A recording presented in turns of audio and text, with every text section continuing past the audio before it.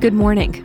It's Tuesday, February 21st. I'm Shamita Basu. This is Apple News Today.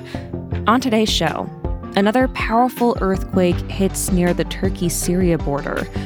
Supreme Court cases this week that could transform the internet, and the fight over rewriting Roald Dahl's children's books.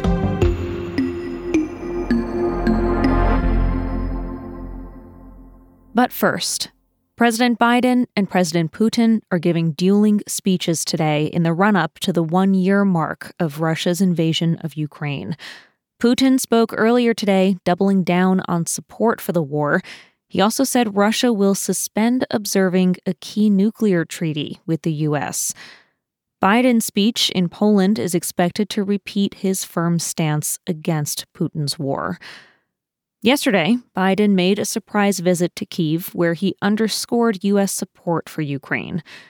The U.S. has sent tens of billions of dollars in military and financial aid to Ukraine in less than a year, with more on the way.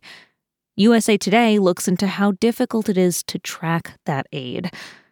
Ukraine's leaders and international observers acknowledge the country has dealt with corruption, so there are growing questions as to where the money and weapons could end up.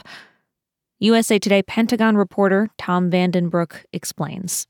There have already been some signs of corruption. There's been folks in the defense ministry fired for inflating the price of food that they bought to skim profits from that. So that's the concern, that all of this money is coming in so fast that there are going to be profiteers. The Pentagon's Inspector General says that monitoring in Ukraine isn't being done to Defense Department standards.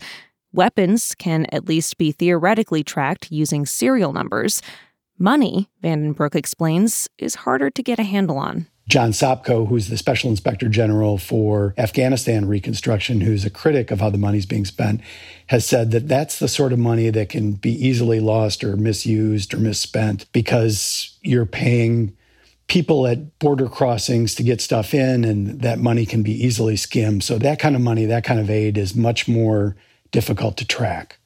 A federal report last month said some U.S. agencies had trouble accounting for billions of dollars in Ukraine aid spending. This was also a challenge in Afghanistan. But when the U.S. had troops on the ground, they could help monitor aid distribution. That's not possible in Ukraine because Biden has promised to keep U.S. combat forces out of the country. Corruption prevents aid from reaching the Ukrainians who need it, and it could undermine U.S. support for helping the country. We've already seen some softening in support for aid to Ukraine, wondering why this $113 billion in the last year is being spent there when there are problems here. And when you see corruption and the money misused, those concerns only get amplified and support softens for it.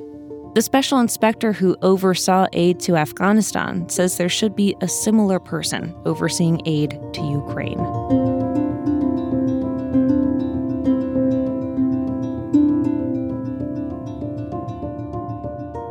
Turkey and Syria are recovering from a powerful new series of earthquakes.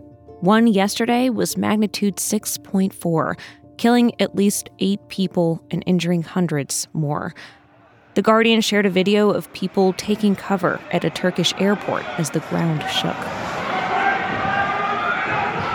This comes 2 weeks after more powerful earthquakes and aftershocks killed more than 47,000 people.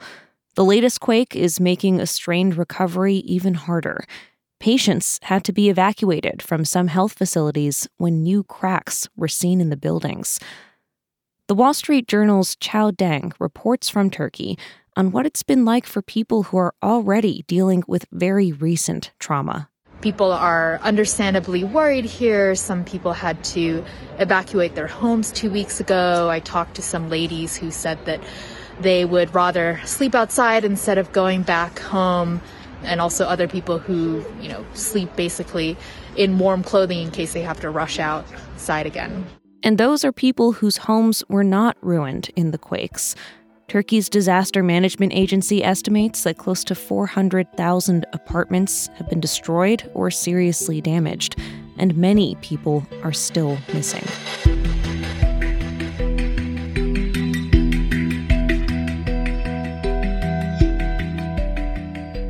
Today and tomorrow, the Supreme Court hears two cases that might reshape the internet as we know it. Both focus on a part of the nearly 30-year-old Communications Decency Act called Section 230. It gives tech platforms broad discretion over content moderation, legal immunity for almost all third-party content hosted on their sites, and protection from lawsuits over taking down objectionable content. Now, this policy has critics on the left and the right who say it gives tech platforms too much power and not enough accountability. The tech platforms say that this law is vital to their businesses. A group funded by tech companies, including Google and Apple, has called on the Biden administration to protect Section 230. And some civil liberties advocates say the law is important for protecting online speech. Today's case is brought by a family whose daughter was killed in the terror attacks in Paris in 2015. They argue that Google's platform, YouTube, is liable for damages because it failed to take down ISIS videos and recommended some to users. The family says Section 230 does not protect the tech company here. Now, Google says that interpretation of the law would increase the legal risk for it and other tech companies that curate, rank, and sort online content. It says companies like it could be driven to two extremes, either being very strict and removing a lot of content, which could limit online speech, or giving up on moderation completely, which could mean more problematic content online. In tomorrow's case, another family of a terror attack victim says Twitter and other social media companies helped ISIS by hosting user content that expressed support for the group. Twitter argues that just because ISIS uses its platform, that's not the same as Twitter providing knowing assistance to it, and it argues that Section 230 gives it immunity. The court's rulings won't be known for another few months, and it's possible it could resolve these cases without sweeping changes to Section 230. But there are signs that some Supreme Court justices are eager to take a close look at the law. We'll get an early sense of how this court feels about it today, when justices put questions to lawyers on both sides.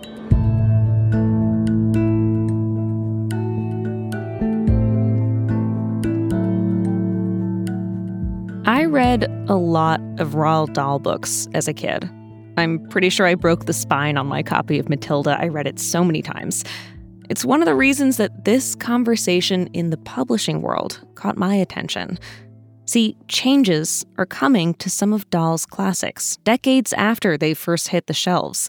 His publisher and the Roald Dahl Story Company, which manages the rights, are working with a group called Inclusive Minds to change hundreds of words in Dahl's books. They say this will make the books more accessible. These changes to Dahl's work have sparked a heated debate that the Washington Post has been following about whether it's okay to change a book, ever, but especially after an author's death. Some words have been removed altogether, like the word fat. Augustus Gloop from Charlie and the Chocolate Factory is now described as enormous. Gender-neutral language is being used for some characters, like the Oompa Loompas. In some cases, new sentences have been added. In the book The Witches, the characters are bald and wear wigs. A new line explains that women wear wigs for other reasons too, and there's nothing wrong with that. Now, Dahl's books are globally famous, but he left behind a complicated legacy. Critics have said that his books are at times bigoted, racist, and sexist. He called himself anti-Semitic. The Roald Dahl Story Company says these changes were small and carefully considered, a way to make sure the stories can be enjoyed by all children today. PEN America, a nonprofit that advocates for literary freedom, says the changes are the wrong approach. Instead, publishers should consider an introductory note that prepares the reader and gives context.